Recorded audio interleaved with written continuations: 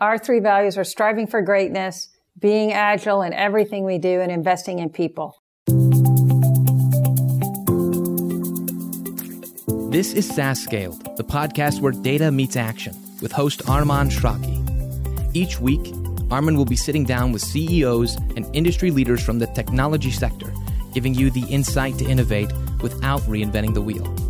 They'll discuss challenges, best practices, and how to identify the right metrics. So if you want to get to market faster and in a way that matters, then subscribe and join us every week as we discuss SaaS Scaled. This episode is brought to you by Curve, the modern no-code analytics solution for SaaS companies on AWS. The tools you need to take action with your data on a platform built for maximum scalability, security, and cost efficiencies. If you're ready to reduce complexity and dramatically lower costs, then contact us today at curvey.com. That's QRVEY.com.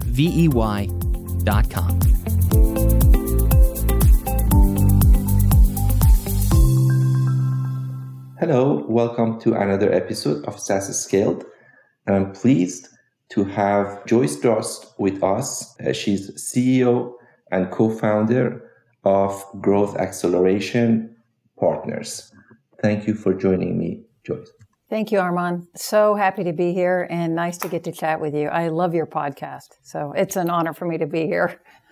Oh, thank you. Very kind of you. Can you tell us a little bit about your story, how you started and starting the company as well, and what was the problems that you saw that you can really address and started the whole thing? Yeah, sure. And this story may be familiar to other kind of technology people out there. So I'm Joyce Durst, CEO and co-founder of Growth Acceleration Partners. I have been in tech for more than 35 years now. And I've always loved technology, and I grew up being really good at math and science, so it was kind of a natural thing for me. And through my career, I worked at many really large, wonderful companies, multi-billion-dollar kind of companies. I became an executive in one of those companies. And then, like some of you, left that to go become a CEO of a venture-backed security software company, which was a great set of learning experiences, and I made a ton of mistakes, but I learned a lot. And then right after we sold that company 15 years ago, I met a brilliant man named Brett Bachman, the co-founder of Growth Acceleration Partners, and we decided to start this company. And the reason we decided to start our own company was we had both worked in software companies for years and years, big and small. And we wanted to do something we thought was a little revolutionary in that we wanted to create a company that we actually wanted to work in. And that people that might come on our journey with us would be really excited about coming to work every day because they knew this was a company more than any place they had ever been that would spend all their effort focused on growing them and investing them and helping them be the very best that they could be. And for our clients, same thing. We wanted to create a company where you would literally have customers for life. Like once you built that connection and you delivered for them, then no matter where they went, if they changed jobs, if they changed companies, they would always come back to you because of the way that you delivered for them. Those were our two main principles in starting Growth Acceleration Partners. And 15 years later, I would say that's still the thing that drives us every single day. So as we are here today, Arman, we are a digital transformation consulting company and an engineering services company. And simply said, that means we help customers really define their technology strategy. How can they leverage technology to leapfrog their competitors and provide better experiences for their customers and their employees? And for us, that means we build really big enterprise SaaS platforms for big companies and big data analytics platforms. So we have almost 600 people spread out through the Americas, and that's what we do every day is build SaaS applications. Fantastic. So is there any particular industry or a particular size companies that would be the sweet spot for, what actually your company does? Yeah, and I'm going to make it easier for both of us. We can just call us GAP For all of you entrepreneurs out there in the world, here's the number one lesson. Never give a company a name that is as long as Growth Acceleration Partners, because it is really hard to type 1 million times that every time you have to email someone. So we just call ourselves GAP. That's a name. Yeah, it's so much easier than the long name. The areas that we have spent most of our time in have been centered around health tech, fintech, and any other industry, as long as it's a big technology-enabled services companies. Those tend to be backed by very large PE firms, but it could be in any space or a public company. I would say the majority of our customers on that size are, $500 million, $1 billion, $2 billion. But I'm, in my heart, still an entrepreneur. So we still work with a, small number of startups and, VC-backed companies, because I am very passionate about helping those companies grow to be a lot larger. When it comes to digital transformation, right? So helping companies to really go there and getting into new technologies, automating them. How do you see that the trend has changed? How do you see that when, for example, during the first 5 years of Gap and then the second 5 years and the third 5 years, if you look back, how do you see that things changed? And now we are, in a different probably phase of digital transformation. Yeah, that's a great question. Yeah, and it has changed so much, as Armin and I were talking about before we started today. It feels a little bit like living in Austin, Texas, where I moved here many, many years ago, and this city today looks nothing like it did when I moved here in 94. And I feel the same way about digital transformation. I think, 15 years ago, people weren't really even thinking about this technical term of digital transformation, but they were starting to think about, hey, we need to automate some things. So back then we saw it very focused around a specific business application, or a marketing group wanted to automate something. So it was very kind of siloed in areas. And that kind of stayed that way, I would say, for the first 10 years. Then we started to see, as machine learning and AI and people started to understand really the power of data science and data analytics, then people started to say, oh my goodness, there is money in here. Like in this big pile of data that we don't really understand. If we figure it out, we will be able to monetize this data and create new revenue streams for the company. And that we started to see pick up speed. And so the flywheel was starting to turn. And then the pandemic happened. And when it started, none of us knew what the impact was going to be. We didn't know what our company, just like everybody else. But what we saw was, rather than slow down, everyone stepped on the gas. And all of the big companies, and certainly all of our clients and a bunch of new clients we got, said, hey, now that I can no longer go speak face to face to my customers, now that I cannot have my employees all together in an office, I need more technology to create better sense of engagement, better levels of kind of the customer experience. And I need more data to give me customer insights to find out what they really need and want in the future, because I can't go see them. So we saw a dramatic upshift in terms of our clients asking for, come in and help us figure out our digital transformation plans, our data strategy, our plan to modernize our applications and get them to the cloud so that we can move more quickly and so that we can have better security. There was just a tremendous move forward in the market. And I think we still see that today. So I think we still have years and years and years to go on this uptick of everyone trying to figure out how to monetize data, how to get to the cloud. One thing I read, Armin, just a couple of weeks ago that was shocking to me was, and I think it was from Gartner, so don't quote me on that, Gartner, I'll have to go back and check.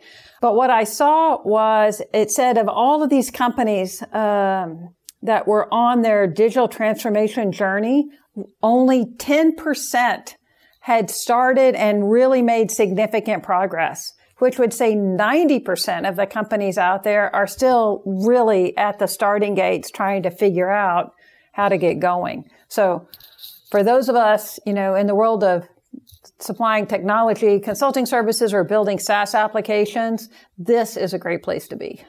I can, resonate with what you said coming from data analytic world, because it's so complex and data has so many dimensions, and, the quality of the data itself, taking advantage of the insight it can provide, a lot of aspects that you can go.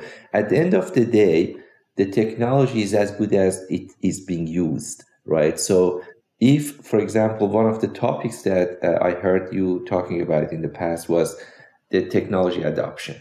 And that was something that, you wrote about it as well. And I wonder, from your perspective, how do you see the technology and kind of users adopting the technology? What can be done to help it?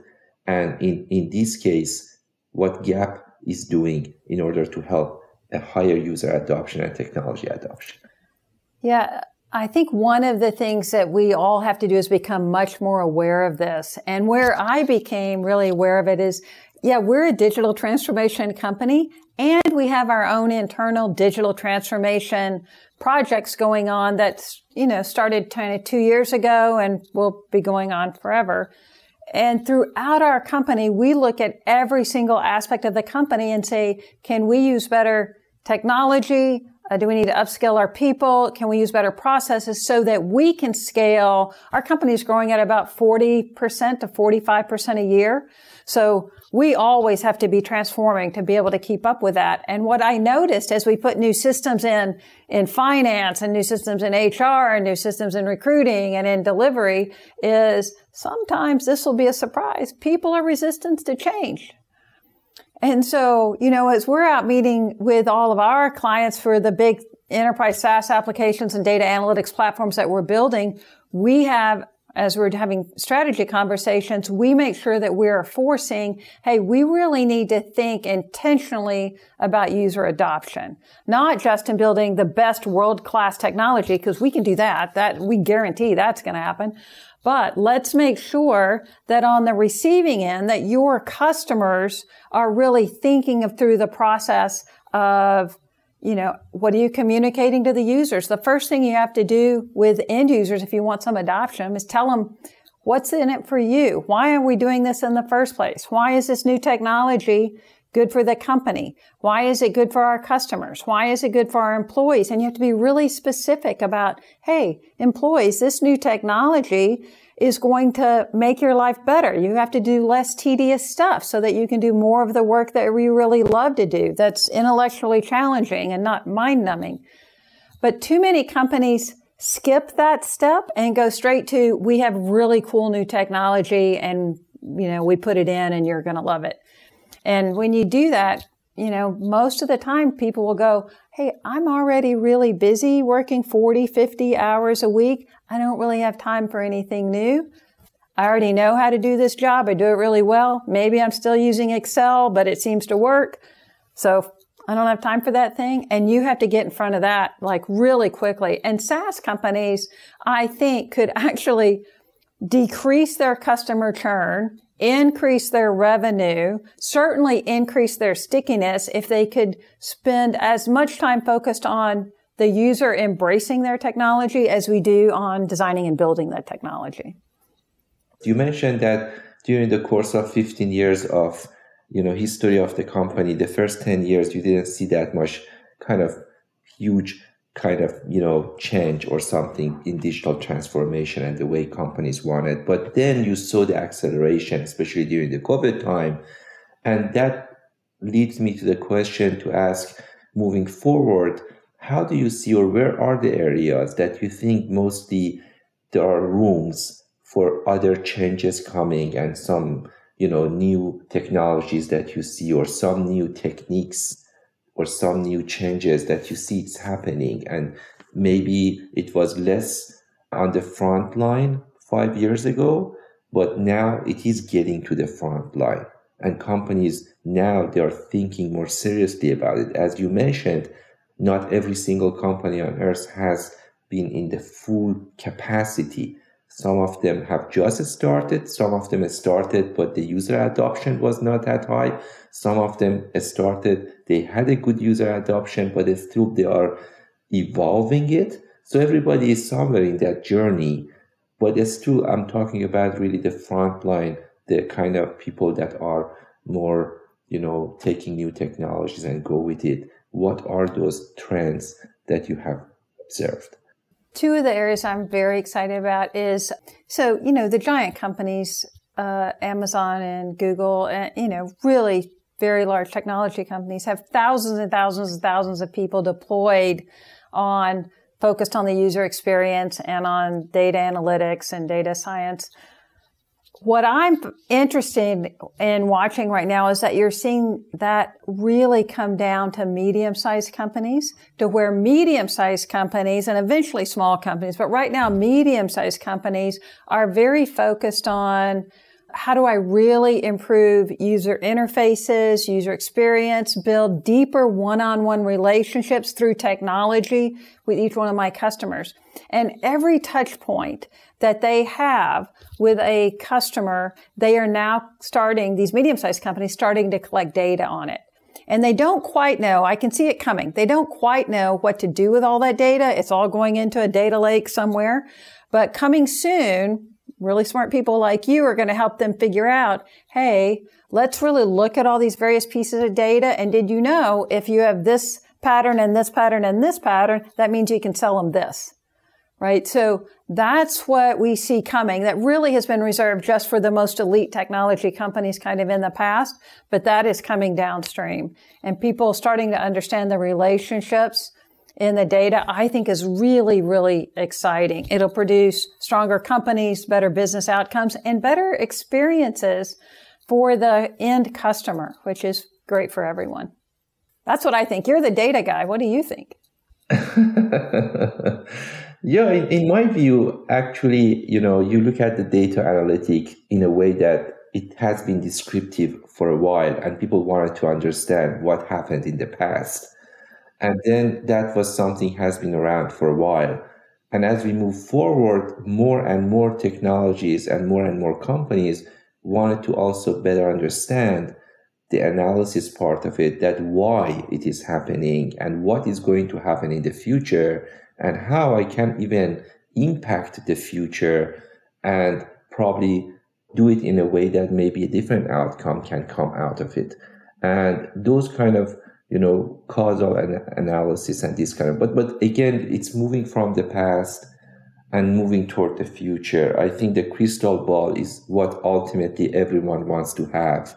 That, can I just understand, what is coming and how can I impact it positively so the outcome can do it. And data and analytics have the power to make that happen.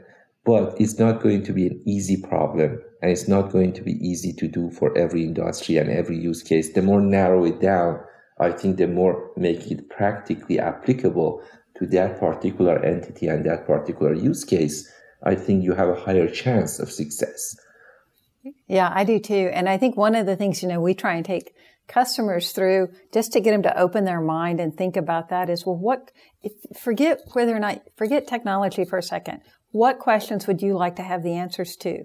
Let's get the questions defined. Wow, I really want to know, how many customers are, going to come to me, next month, for these kind of services. Okay, well, let's start to figure out what data do we have that might start to, predict what's going to happen at that time. So yeah, I think that's the thing, is just getting people to really think about, there are people out there like you and like us that can help figure out how to use technology to solve the problem. We need people to think about, what questions do I want an answer that will, predict my future? Then we can help you get there. Yeah. And you mentioned SaaS. And of course, this has been a phenomenon that has been around in different shapes and forms and is evolving. And then we have seen this new operating system being more like Amazon, for example, AWS, that acts like more a services infrastructure that, it's an operating system by itself that now you run your software on it or other cloud providers, and then you get a lot of services out of it. And then on top of these services, you are building the application layer and go and help other companies. Now, in the old days, enterprise was more a consumer of these kind of application software products for most part.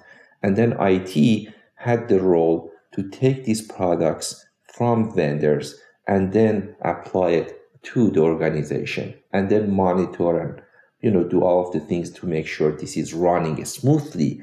And now we see the trend that these large enterprises, they look at it as, okay, we want to also build the product. We have gained enough experience and we have enough talents.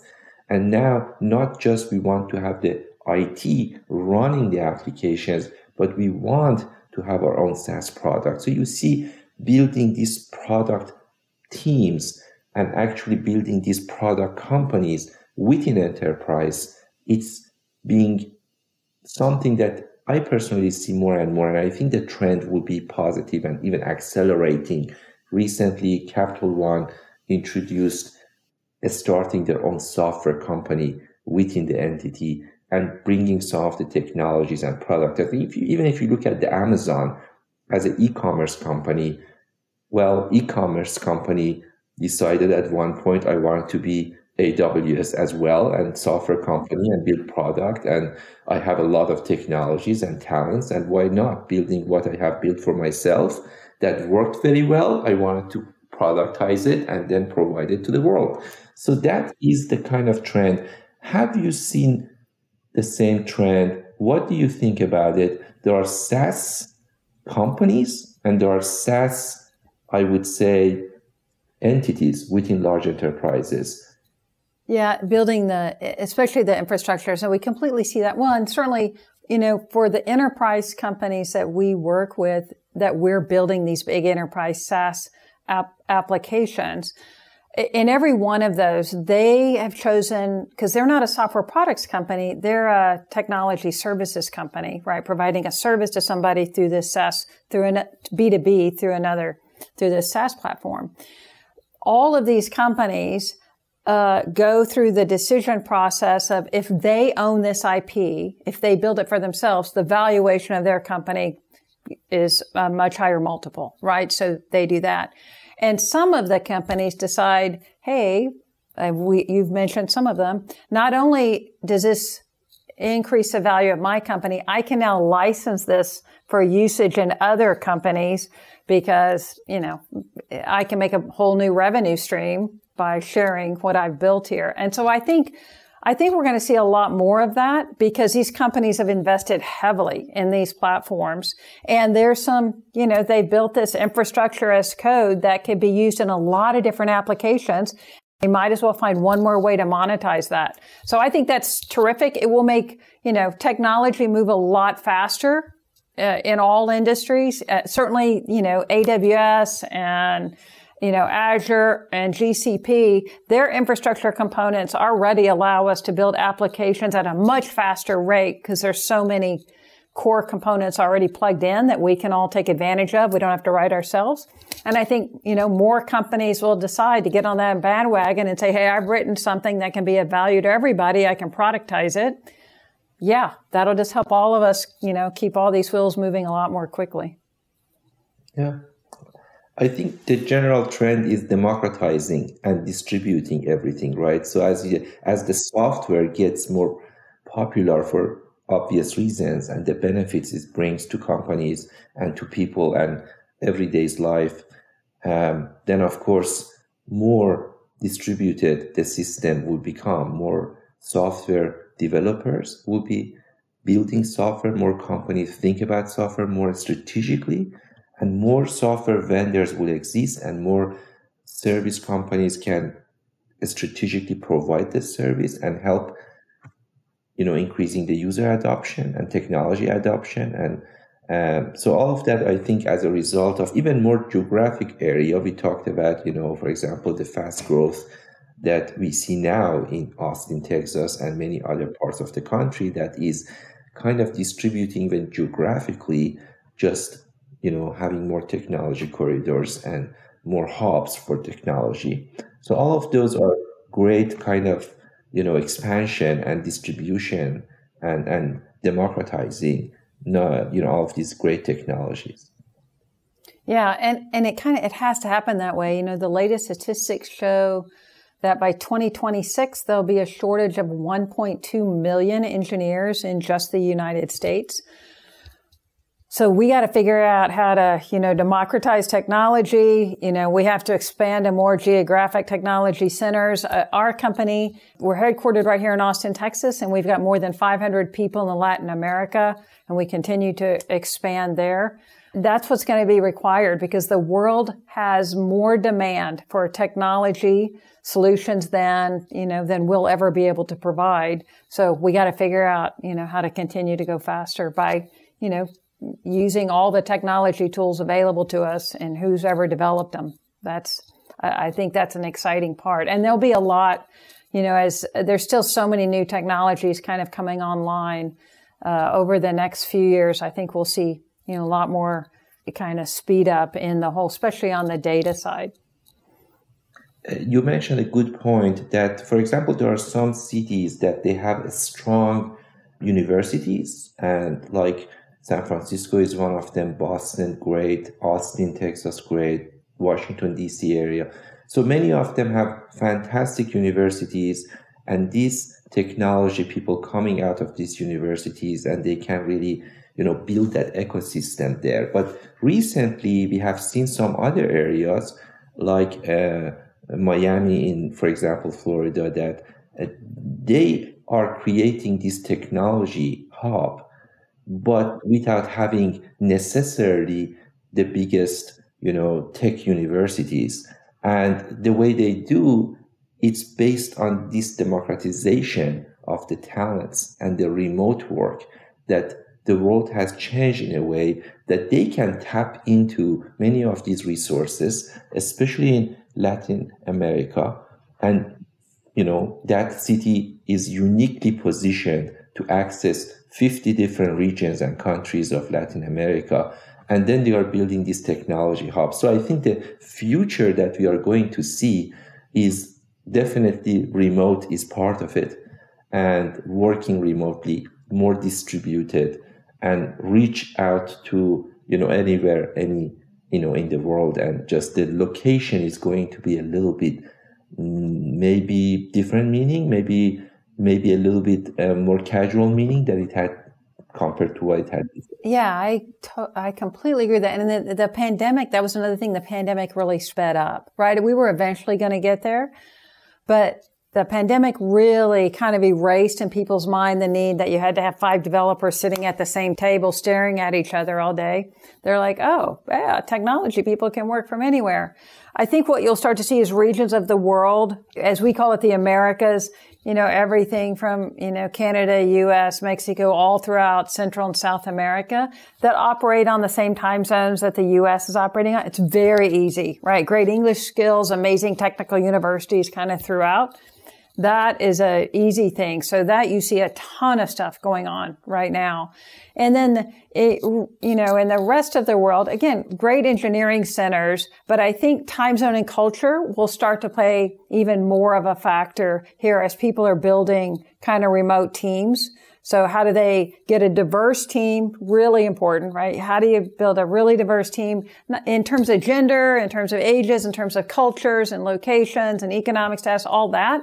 More diversity, better solutions. So how do you build a diverse team that's got a culture that can really bond and work well together? That is the focus for high velocity, high productivity here going forward. And the other point that you mentioned when we were talking was some special programs that Gap provides that might be very special to your company and the way you guys, do either the advisory programs that you have or some of these. Can you expand a little bit upon that as well? Yeah, sure. I'll tell you about a few of them. So on the advisory side, technology consulting side, we have modernization kind of advisory work where customer will bring us in and say, we have this big monolithic app It's been running our business well for about 15 years. We don't have any idea how to get this thing over to the cloud in pieces all at once, rewrite it. I don't know. So we go through a pretty involved process of helping them figure out what the right answer is for them, for their specific business outcomes. It's a different answer for every company. In addition, we do the same thing on the data side. They're like, we have piles and piles of data. We've been collecting it for the last few decades. We don't know where the gold is in there, how to turn that into something value. We don't know if we're collecting the right data or the wrong data. And so we'll go through a whole process of really helping them kind of build out a data strategy. One of the other new ones that we have that's one of my most favorites right now is, you talked about kind of AWS, Azure, same thing, GCP, they all have them. But if we just stick with AWS, all the infrastructure components they have, we've done the work of putting together these accelerator templates to save our clients about 6 or 9 months worth of work of starting to build their application. So we have a whole data ingestion platform that a client can literally push a button on and immediately start bringing in data and putting data out in a way that could be usable for a data analytics kind of solution. And we can do that for a highly scalable web app. So we're trying to figure out how to really accelerate our clients' move to the cloud in a way that's most beneficial to them, taking advantage of cloud components. So we've done the development and the testing for those things so they can start just adding their business logic on top of it. And then the last thing I'll mention is what we call an app assessment, which is any application that the client has, we can go through and do a kind of line-by-line code review, do a security review. Is it on maintainability, and how easy is it to update and add performance enhancements and whatever. And many of our clients have used us for that if they're considering acquiring something, or if they're trying to determine, hey, should they invest any more money in this or what? So we'll come in and do a, kind of a 1 month, 6 week kind of a drill down to say, here's where the value is in this current application. So based on these programs and then going through these kind of, practices with many companies, either assessing what they have or, reviewing what they have or providing them a path that this is the right path for you guys to modernize your cloud applications infrastructure. Is there any particular points and some particular points, some particular advices, because this is the common things that you have seen as a pattern that can help companies thinking about modernization? If they have this monolithic application, they wanted to go serverless, they wanted to go make it microservices to save some maybe money on the infrastructure or go green, or for any reason they are very interested or bringing down the cost or scaling better for any reason that all of the benefits. What is the kind of, some common, I would say very common points that you have observed that if companies really pay attention to these few things, those would be your advice for them to really look at these few things, and it can help you during the process, either save you money or save you time? Yeah, certainly. And I think that's one of the benefits that we have is because we have done work across so many different industries and so many different companies that we have identified kind of consistent patterns and best practices. So I'm sure it'll happen tomorrow if I say it never happens right now, but very, very rarely is the answer, you have this big monolithic app and you should rewrite the whole thing. So what we really try and help clients identify is what's the most payback for the least kind of investment. Okay, well, out of this big giant monolithic app, there's like 4 different components, out of 20 that you really need to rewrite those, because that's really where the data is and where the key performance enhancements could be made and where the key new features are going to come.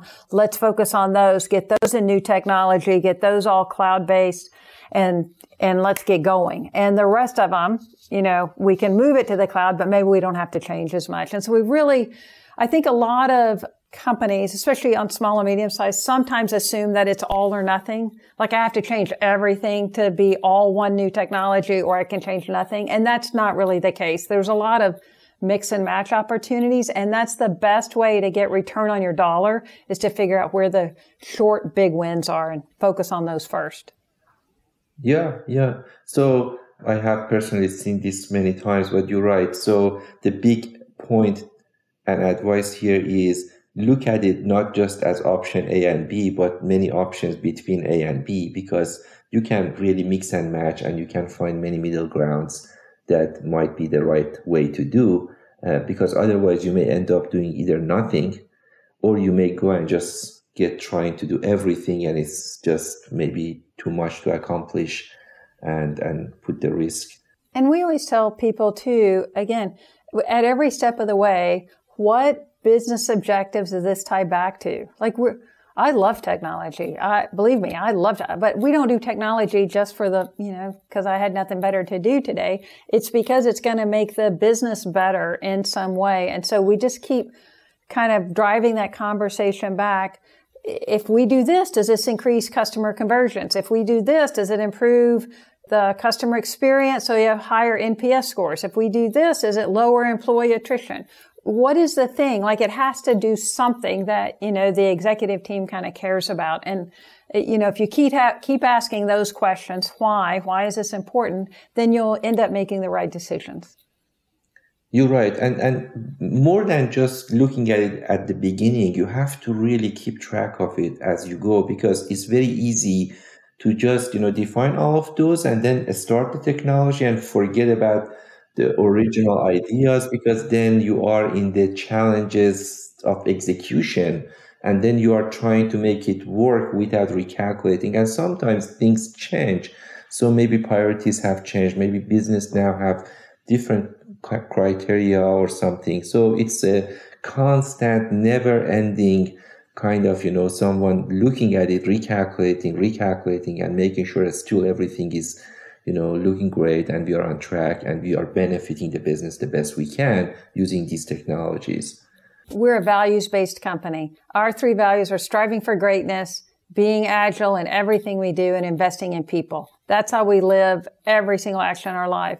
That middle one, being agile, applies to everything. And it's just what you were saying, right? Along every step of the way. Hey, we've done this for a couple of weeks. Are these still the right priorities? Are we still on track? Okay, go make some more progress. But you got to continue to do that retrospective. You got to continue to say, hey, let's just, if priorities change, they change. Let's be agile. Mm-hmm. Joyce, I would like to ask you to also share with us maybe a couple of books or one book or whatever, publication or blog post, whatever you like that really has helped you, in what you do. Doesn't have to be necessarily about this discussion, but something that, you have enjoyed reading, learning it, and you would like to share with the audience as well. Oh, thank you. I love reading, and I read a ton of books, fun, interesting fiction books, and a whole bunch of business books. A book that I've read and many people on my team have read just recently that we are really excited about is a book by Marcus Buckingham. And the book is Love Plus Work. And the concept really is about, we all have a job to do.